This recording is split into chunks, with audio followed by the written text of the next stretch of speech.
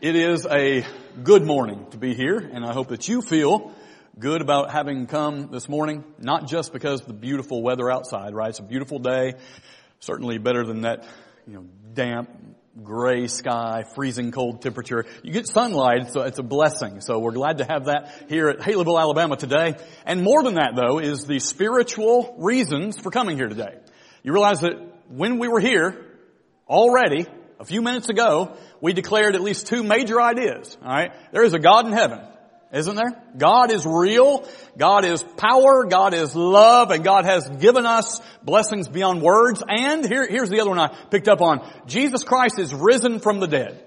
Now I thought if there's anything that can inspire you to live your life, it is the resurrection of Jesus Christ our Lord. That is the hinging point for the good news of Jesus Christ. And a blessing and honor for us to be able to hold on to that and to tell the world about the risen Savior and the empty grave. So I'm thankful to be here today. I do have 5 sons. That's the reason for the little gray. If you get a little closer, you'll see it. A little gray around the edges there, and that's okay though. I'm still trying to keep up with, the energy they have. 24 down to 11. Still play the basketball, and I still do. Get on the old skateboard even at 46 years old. And Mom's still like, you gotta get off that board. But I'm gonna keep on doing it just until, I can't do it anymore. I'm grateful for an opportunity like this. I have been blessed in my preaching career to go into a lot of different congregations, to talk about things that matter, and to be able to look into the eyes of people that I've never met before. But when they come to me and say, hi, I know so-and-so, and I'm able to say, I know you now. And for us to be connected as brothers and sisters by the blood of Jesus Christ tells me that even should I never, ever see you again, we will be together one day in heaven. And I can't think of anything better than that. So I can smile today and talk about what I'm going to talk about this morning, and do so by starting to tell you that you've got potential here. You've got unlimited potential. Remember in Ephesians 2, the Apostle Paul talks about how that Christ is, the Lord is, God Himself is able to do exceedingly and abundantly above all that we ask or even think. So do not ever get in your mind that we are nothing, that we have no power source, that we have no potential. Your legacy is real, and you're making it every single day of your life. I am a part of an environment that we simply call Christian environment. I am part, more particularly though, of a group of people that are preachers of the Word of God. I was blessed to be raised in a home where I have a 4th generation of preachers and elders. Church goes back even further, but there were preachers and elders in my family from the 4th generation back. And what that did for me was it put me into a close proximity with messages and ideas that I heard since I was, old enough to understand. And over the process of that life, I figured out that the greatest thing to do is share the greatest thing we all could share. And that doesn't put me at a hierarchical position of being better than anyone else, but it does put me in a position where I can tell you, you've got a message that puts you in a position to make lives better. And if that's the case, then our potential here is based on the idea that we walk showing the world Jesus Christ and Him crucified. And in that lifestyle, we will open the doors for someone else to see that they too should be where we are.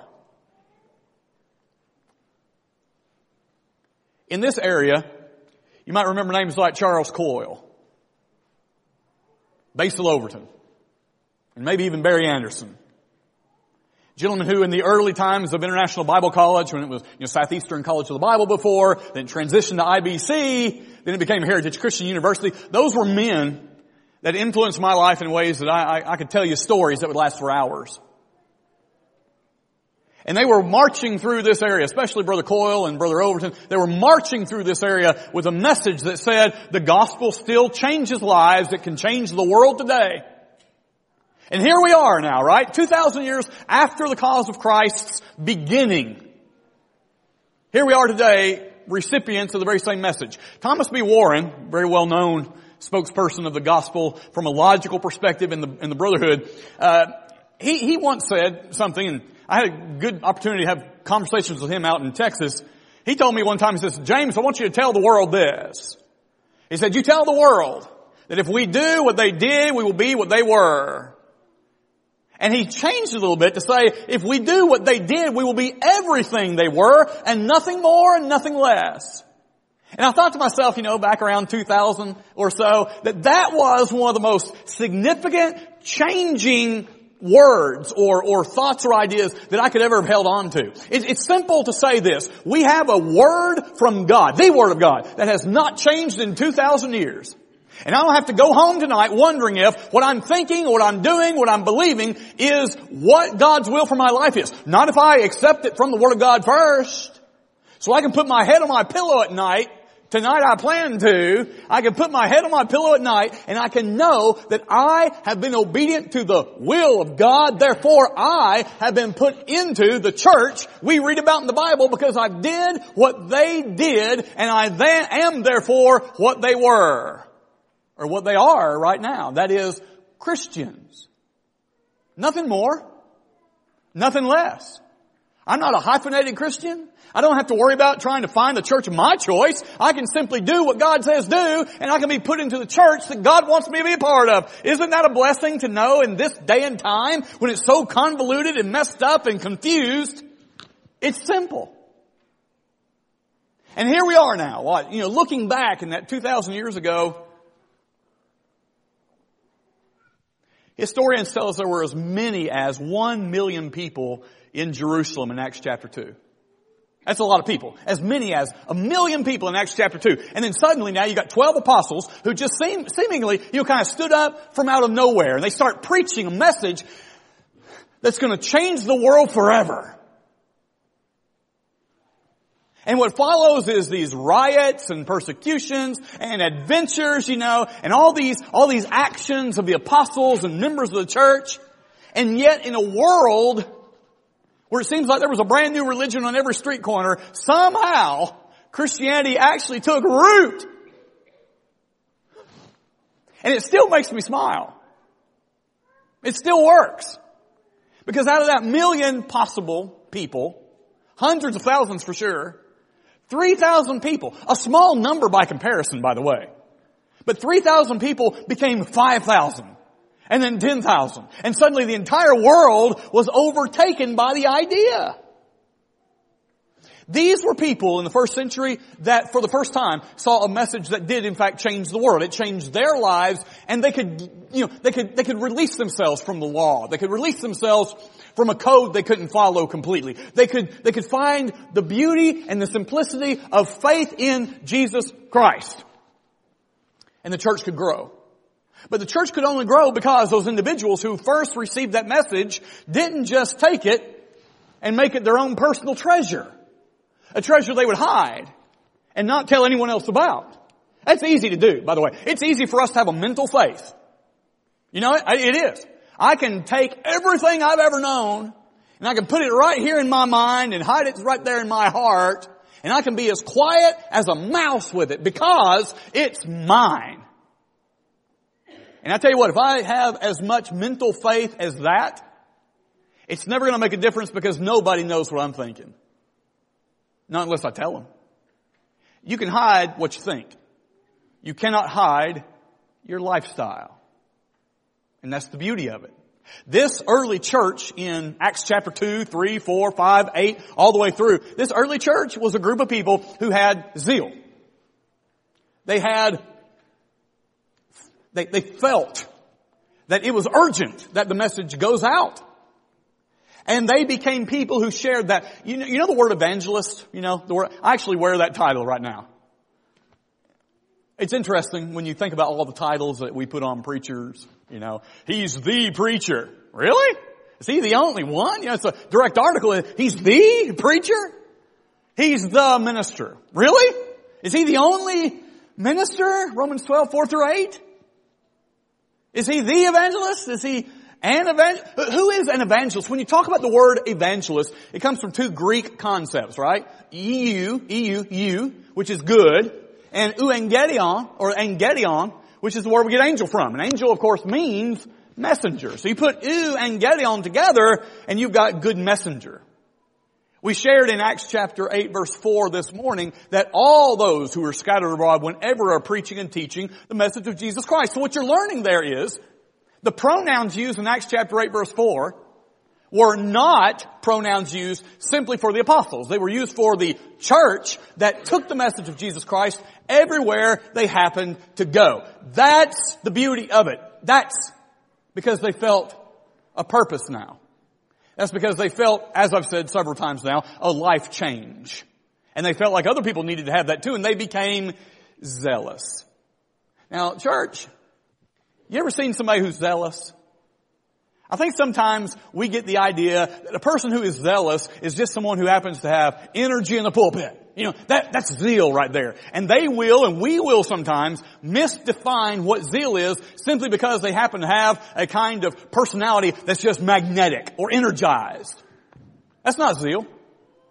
You can fool someone with that kind of persona, but that's not zeal. Zeal in America is a far cry from what God ever intended. People go after this, they go after that. I know people right now, they're probably on the golf course this morning, don't you? Well, maybe a little cool for that. Fishing or out hunting because they're zealous for that. But boy, you go to somebody and say, hey, would you mind giving just an hour of your time next week to the cause of Christ Jesus? It's like, oh, I don't have time for that. Gotta go. Leave me alone. I'll call you. Don't call me. The check's in the mail. Are they zealous? Yeah, people are zealous for money. People are zealous for power. People are zealous for prestige. They're zealous for position. Zeal is defined this way: an eagerness and an undivided pursuit in the interest of something.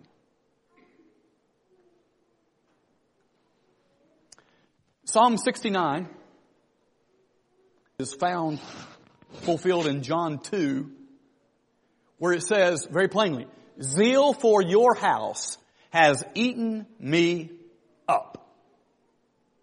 That's the zeal. Now, did you know that we are called to be people of zeal? That doesn't mean that you gotta look, all energetic and don't have to have the personality. It's just absolutely magnetic. That's not it. Zeal is going from start to finish, dedicated to a cause, focused on a goal, and regardless of how slow it might seem like you're getting there, you're gonna get there. You're gonna cross that finish line. That's real zeal. But urgency is something you feel every day. Urgency is the idea that that person over there will die one day. That person over there will face the Lord one day. And that person needs to know what he or she needs so they do not face the Lord unprepared. That's urgency. Did you know the entire Bible gives us examples of the need for urgency? Old Testament's full of it. It's really, I can go to any of the examples in the Scripture of the good guys, right? But Joshua 24:15 steps right out at me.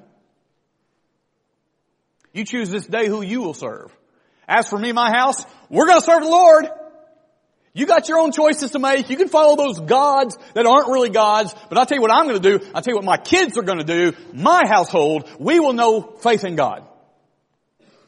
1 Kings 15:14 talks about good King Asa did that which was right all the days of his life. And we're like, man, that's what real zeal is. It's a start to finish idea that you're going to make it. You're going to do it. Doesn't matter your gender, your age, whatever. You're going to make it through. That's zeal. New Testament does that too. I know we talked about Matthew 5:14 through 16 today. You're the light of the world, church. You're a city set on a hill. You can't be hid. Not if you take your faith and live it out every single day. So over in Matthew 5, Jesus is talking there in context of the night. And the one thing we didn't do in the first century, you don't turn off your light at night because you might have to get up. You might have to go somewhere in the middle of the night. You got to keep that lamp burning. And that's the idea. We're on a backdrop of spiritual darkness all the time. And we got to keep that light shining because that's what zealous people do. John chapter 9 verse number 4, Jesus says, I must work the work of him who sent me because the night is coming wherein no man can work. You think Jesus had that zeal? You think Jesus died for a cause and a purpose even when it looked like no one cared? And he did it anyway. That leads us to this point. Everything you've heard today is, remember Acts 17? It talks about the Athenians there wanted to always hear something new. Sometimes we don't have to hear something new. Sometimes we need to hear what we've always known, because it inspires us and it revives us.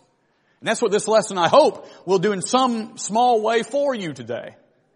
The reason for my zeal and the reason for your zeal is the idea that Jesus Christ died on the cross for my sins. You ever heard that before? If I was going to tell you to stop the press, I got some big news I want to share, and you're like, okay, give it to me. And I said, Jesus died for you. Period. Boom. Print that. You'd be like, man, I've heard this before. People want to hear something new. Let me tell you what, that's new if you look in the eyes of Jesus today. If you make that personal today, if you understand where you were before you came in contact with the blood of Christ, that's good news. And here's why. Romans 3:23 will tell you. All have sinned and come short of the glory of God. Romans 6:23 will tell you that the wages of sin is death. But the gift of God is eternal life through Jesus Christ our Lord. It will tell you in Romans 5 verse number 8, but God commends His love toward us in that while we were yet sinners, didn't deserve it, Christ died for us anyway. He wasn't doing it for good people, for even righteous people, religious people. He was doing it for the ones who are outside of the scope of God's forgiveness and pardon. He was doing it for the trash that needs to be taken out. If you're going to reduce it down to the idea, that's what Romans 5 is really talking about there. And when you look at that message, you suddenly start to appreciate 1 Corinthians 15, 1 through 4, being the nugget of the death, burial, and resurrection of Jesus. That's for me. That's personal. That's mine. And if there's anything at all I can do for you this morning, it's really just to establish that idea for you and make that something that's very, very personal. And here's why. We got reasons to abound today. I've spoken, I don't want to start talking about me in that way, but in all the congregations I've spoken for, I've noticed a pretty good 60-40 split between congregations who have always known a message, and they will know it now, and they will even say they base their lives on that message. And then you look at the result, and it's a bit lethargic. It's a bit more like, no big deal. But if you ask personally, it's a big deal. All right, and that's kind of where they stay. Then the other 40%, they're like, whoo, we are inspired by the truth. We can't wait to share the message of Jesus with everybody we know. We want to know what more we can do to make it work. We got a reason to abound. 1 Corinthians 15:58. Always abounding in the work of the Lord, you know, and we have a reason to live. Philippians 1:21. For to me to live is Christ, and if we should die, to die is, you know it, it's gain. It's even better. So what we've got to do is take something we've always known before and start polishing it up just a little bit. And realize right underneath the surface there, it actually looks more shiny than I thought. Paul said that's worth living for. Paul said, you know, for me to live as Christ, die as gain, I'm in a strait betwixt the two right now. I have a desire to depart and be with the Lord, which is far better. But while I'm here, I'm going to make sure that you are embracing an idea that makes you come alive. Because I want you to grow. I want you to know Him. I want you to be encouraged. And I want you to share. And that's demanding of my zeal. Now, I'm going to say something right here. If we're going to understand zeal, actually, if we're going to be zealous, we need to understand zeal. And that's the kicker. The Bible has never once asked you to ever do anything impossible. Do you realize that? You ever thought about that? All these commands of Scripture, got to do this and got to do that, and oh man, Bible's never told you to do something outside the scope of possibility. Do you know that? Anything God ever told you to do, it's within the option. And you can do it if you choose to. So when we go over here and we're looking like in Acts chapter, 9, and we're looking at all this, we're remembering now that they did it back then. And if they did it back then, I can do it today and I can be what they were. Paul said in 1 Corinthians 11:1, be imitators of me as I also am of Christ. Now what did Paul do? Not just in his moral life, not just in his preaching life. What did Paul do? Well, Paul lived on the idea that when it comes down to it, the only thing that really matters is that the sacrifice of God, the Lamb of God, John 1:29, died for his sins perfectly to become that sacrificial offering. His blood went to the grave and did something James Ferris can't do, or Paul couldn't do. And that is, if James Ferris tells you, okay, church at Haleyville, I want you to realize that when I go back to Gainesville, Florida, in about 3 days you're going to hear that I passed away. I know that already and I'm going to die. I want you to realize that in about 16 hours from my death, you're going to get a Facebook notification that James Ferris came back from the grave, all right? I just want you to be aware. Now, what happens in a couple of days when I get back and I passed away? They're like, whoa, that's looking a little bizarre. But then 16 hours goes by and I haven't come back from the grave. You can seriously anymore? I'm not. Not if I hear that.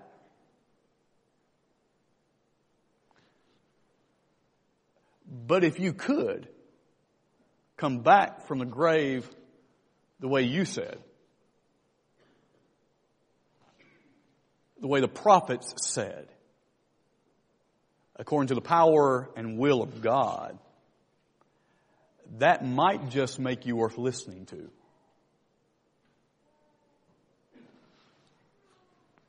you think Paul was zealous when he was a Jew? And he wasn't an apostle? In Acts 9, it says there he was, yet breathing out threatenings and slaughterings, against the disciples. He was doing everything he could, boy. Because in his mind, the Christian was in direct opposition to the law of God. And you can't listen to this Jesus. He's a farce. He's just false. He's an illusion. He's nothing. But boy, when you go a little further and you find out that Saul of Tarsus was converted on the road to Damascus, and he does a 180, man. He's beating Christians down over here, and just a few days later, man, he's out there telling people that Jesus is Lord.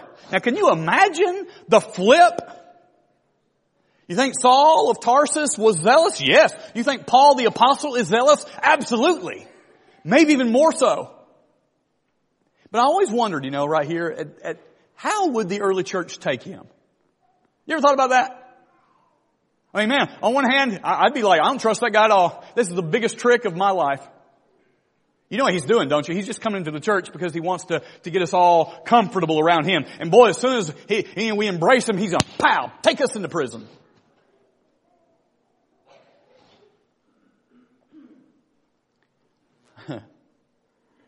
I don't trust him. Don't listen to that guy. But Paul the Apostle does something. When you go to Romans chapter 9, and you find him saying there, that my heart's desire and prayer for Israel is that they may be saved. In chapter 10, verses 1 following, he says that I bear them witness. They have you ready? A zeal for God, but not according to knowledge. You understand what he's saying about his own people? He's saying we have always, and my own people today even have the idea that they're zealous for God. If you ask them, are you living your life for God? They're going to say, absolutely. I'm ready to go through this with all the gusto I possibly can. But it's not according to knowledge, not according to truth. You think we ever maybe misapply the idea of our own zeal because we do it according to our specifications instead of God's allowance and will?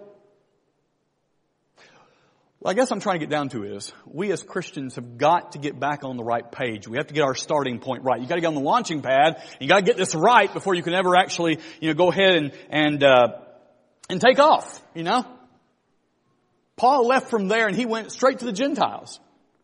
You know how hard that was for a Jew to say, okay, there's neither Jew nor Greek, bond nor free, male or female, all are one in Christ Jesus. Galatians 3:28. So my whole point has been in this point. Jesus died for you. You can nod if you'd like. Jesus died for you. And I would love it if every single day we wake up, that becomes our passion. That's our motto. That's our mantra. That's something we live by. Jesus died for me. And if you can ever get to the point where you can kneel at the foot of the cross and look up at the Lord and He's there on the cross and He looks down at you and contact is made and He says, I'm doing this, If you ever can see Him saying, I'm doing this for you, and because of who I am for you, I want you to be everything you can be for me, your life will change. This congregation will change. You'll have one person who becomes a Christian. Next thing you know, 3 or 4 more come with them. And those 3 or 4 will tell 10 or 12. This congregation's got a big issue then about having to seat everybody whose life has been changed by a message they never would have been told had it not been for that one. So the urgency is to be zealous.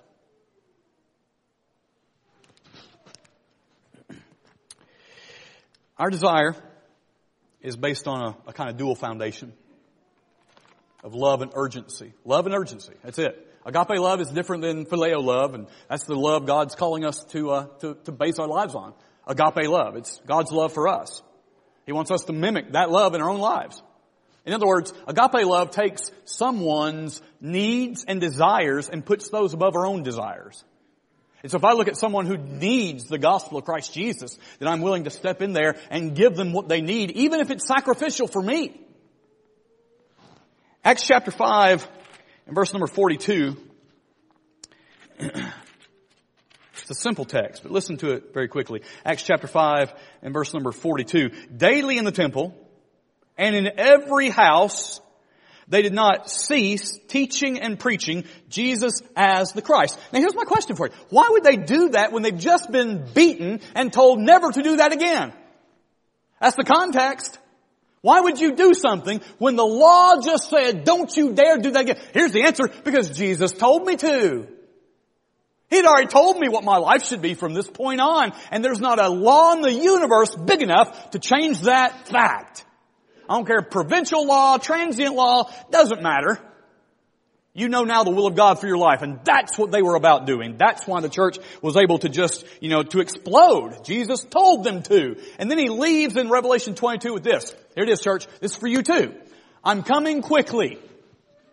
I'll be back for every one of you. You ever pray that? You ever pray, Lord, come quickly?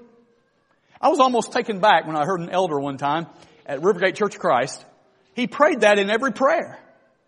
Lord, where are you? We're ready for you. Come back. Take us home. And help us, here's the kicker, help us, Lord, to be ready for your return. And there's the Lord telling us, I'm going to prepare a place, and I'm coming back quickly. If He's coming back for me, I can be thankful to that, and I won't be shocked. It may be a surprise, because it will be abrupt, and it will be like, whoa, finally, but it will be something I can embrace because I know what's coming. But at the very same time, for the world that doesn't know that, trumpet will sound. They're the ones that need to hear a message.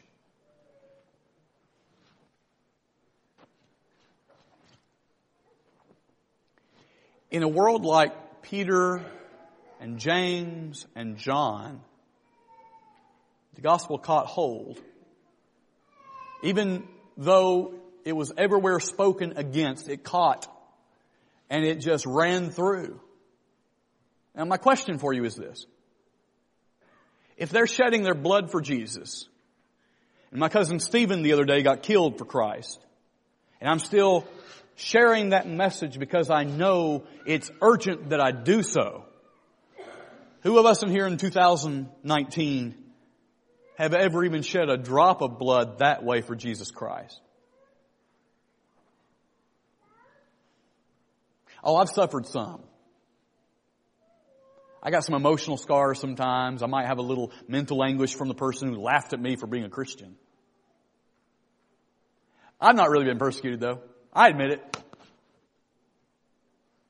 Tacitus, the Roman historian, talks about how that Emperor Nero would take Christians just because. Dip them in oil, put them on a cross, and the pathway in his garden would be outlined and dotted with Christians on a cross who, when nightfall would come, he would light them on fire, and that became the light for all the party. And I look at that and I'm thinking to myself, I haven't shed a drop of blood for Christ Jesus, and those Christians didn't allow that to stop them from sharing a message, and I'm suddenly feeling quite ashamed. because I have every reason to share that message today. And that's the beauty of it. I can preach to you and tell you. And I can implore you even to be zealous with that message. And I can implore you to realize the urgency of it. And you know, here's the urgency, all right? Let me just be straight with you, all right? Here's the urgency. In our world today, you can Google it if you want to, all right? Go home and Google it. In our world today, people are being born about that fast. Do you know that? Right now. Someone was just born. And I'm like, oh, that's so sweet. Little brand new baby. Precious. Perfect. Creation of God. You know? That's how fast they're being born. Not even exaggerating. You know what's happening on the flip side to create the cosmic balance we know? You know what that is? Somebody's dying too.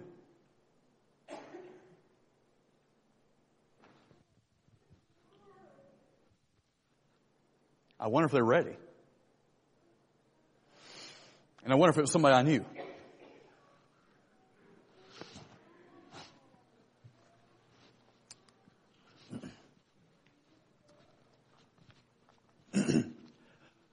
The gospel is beautiful. I love the elegance of the church. She, the bride of Christ, is beautiful and divine. I love her. I also love the idea that this message that hasn't changed is so uniquely for me.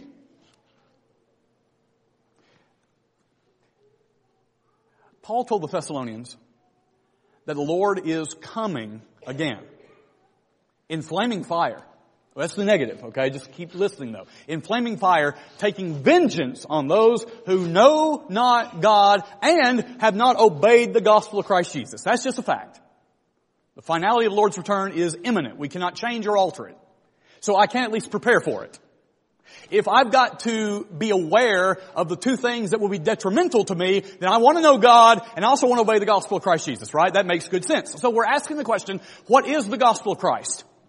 According before, the good news of Christ or the gospel of Christ is the death, burial, and resurrection of Jesus. Now here's the kicker. Paul just told the Thessalonians, you've got to obey good news. So how do you obey death, burial, and resurrection? You ever wondered about that? And again, Paul gives us the answer in Romans chapter 6, verses 1 through 5.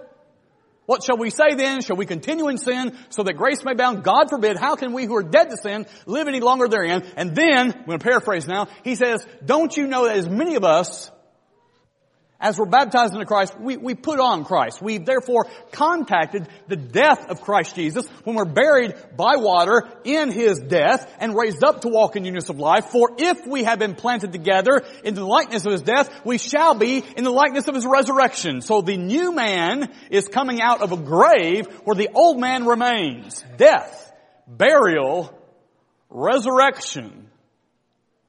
It's my message. My message to share. And it'll change people for the better. It's a quick story that I'm going to hush. Story is told of a Renaissance king who was well known in his era.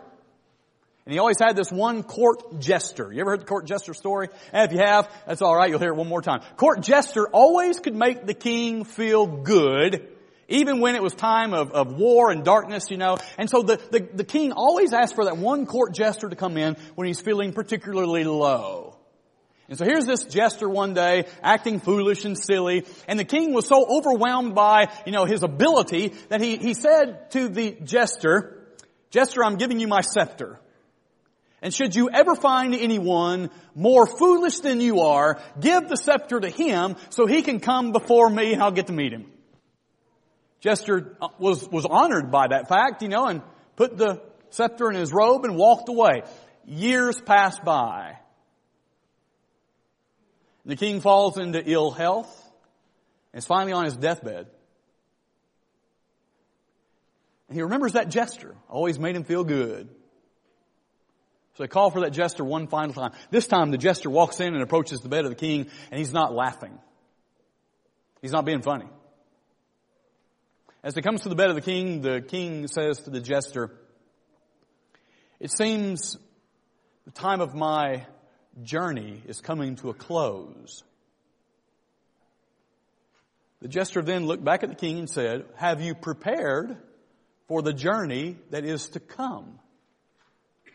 And the king bowed his head and said, no, I've not. At that time, a now older, more serious jester reached into his garment, pulled out a scepter, laid it beside the king, and said, then you are a greater fool than I am. Preparation is a must. Knowledge, a must. Urgency for the message is a must. Zeal, start to finish, something we need. So I hope that today's lesson has in some way encouraged you. It's really actually quite simple if you think about it. Just tell someone. We talk about everything, don't we? Don't we talk about everything? We'll talk about the buck we killed. We'll talk about the brand new car we got. We'll talk about the sweepstakes we might just won. We'll talk about Alabama football. But for some reason, the one off-limit topic is Jesus. Not sure why. So I encourage us all to think about where we are right now and make a life change to initiate the kind of contact that will make a difference in lives and show someone God loves them. That's the message. That's our opportunity. This morning, if you are outside of Christ, you have an opportunity to come to Christ Jesus for the first time, if that's the first time. Believing that He is the Son of God. You can turn away from a life of sin, and you can, before us today, confess you believe that Jesus Christ is Lord, and you can be buried with Christ by baptism into His death. You can be raised up to walk in newness of life. The blood of Christ will have cleansed you, and the Lord will add you to the church you read about in the Bible. If we do what they did, we will be everything they were